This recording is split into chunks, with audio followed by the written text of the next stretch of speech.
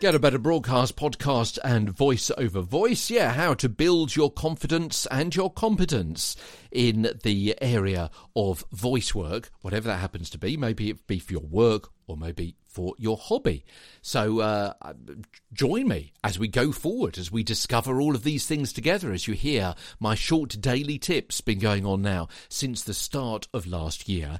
And we're talking about microphones, because most microphones in audio studios are on table stands or arms fixed to the desk, which are height or distance adjustable. TV presenters obviously either use fixed directional mics out of shot on the studio ceiling, or more likely a small lapel mic powered by a battery or transmitter pack attached to their belt or under a skirt or a pair of trousers, or on their leg or in a pocket, something like that. Handheld mics, or those on a pole or a boom, are used outside and usually with an inbuilt battery and transmitter, and usually are cabled as well. Now, all of these different kinds of microphones, whether they're ones on a boom pole or ones that you speak to on a desk in a studio or one that is clipped to your lapel, they all have different pickup patterns, meaning they hear sound from different directions around their head. And sometimes that pickup area could be all sorts of different directions all the way around, and sometimes it could just be a certain direction from which the sound that you want to record is most likely to come. Yeah?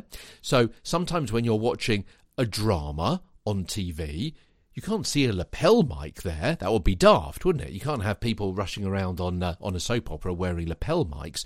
So the microphones there are really super directional, and they're out of shot on the TV screen. But even though the actor isn't talking directly into them, like that, with their head up to the microphone, which is hanging from the ceiling, the microphone is really cleverly, directly positioned so it can pick up what the actor is saying. So, as I say, different microphones have different pickup patterns, meaning they hear sound from whichever direction it is that they are supposed to. So using different microphones for different kind of situations. So as I say, if you know you're going to be in a noisy situation, you can use a mic which will pick up more of your voice and less of, say, the sound of a crowd.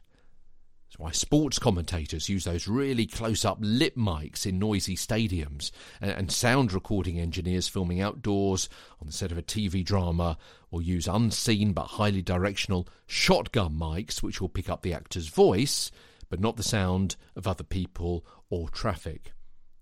So if you want to look a little bit more in depth, Google the AT875R. May be useful in a home recording booth, that kind of directional mic, because they help pick up the voice but not the extraneous sounds from your family or the neighbours or the street or the dog or the police car going past. Now, if you want to know a bit more about how to pick the right mic, because I'm not going to go into a huge amount of detail here, in fact, that essentially is it, you can go to voices.com and how to pick the right microphone. I've got a link in the show notes today. But the big thing to remember is a great mic and poor studio will just give a great recording of an awful sound. Everything has to work together to get an optimum quality recording of your newly discovered great voice, which we've been working on over the last 18 months or so. And one of the last things in the chain is a good microphone, yeah, as well as the sound in which you're recording, okay, and also what you're recording into and the bit rate and all sorts of things, some of which we'll come on to over the next weeks and months as Get a Better Broadcast podcast and voice over voice continues. Okay, so that was a quick look at the different types of microphones. Tomorrow, mic arms and mic stands and mic mounts. How will they help you get a better broadcast podcast and voice over voice? We'll discover tomorrow. From London, I'm Peter Stewart.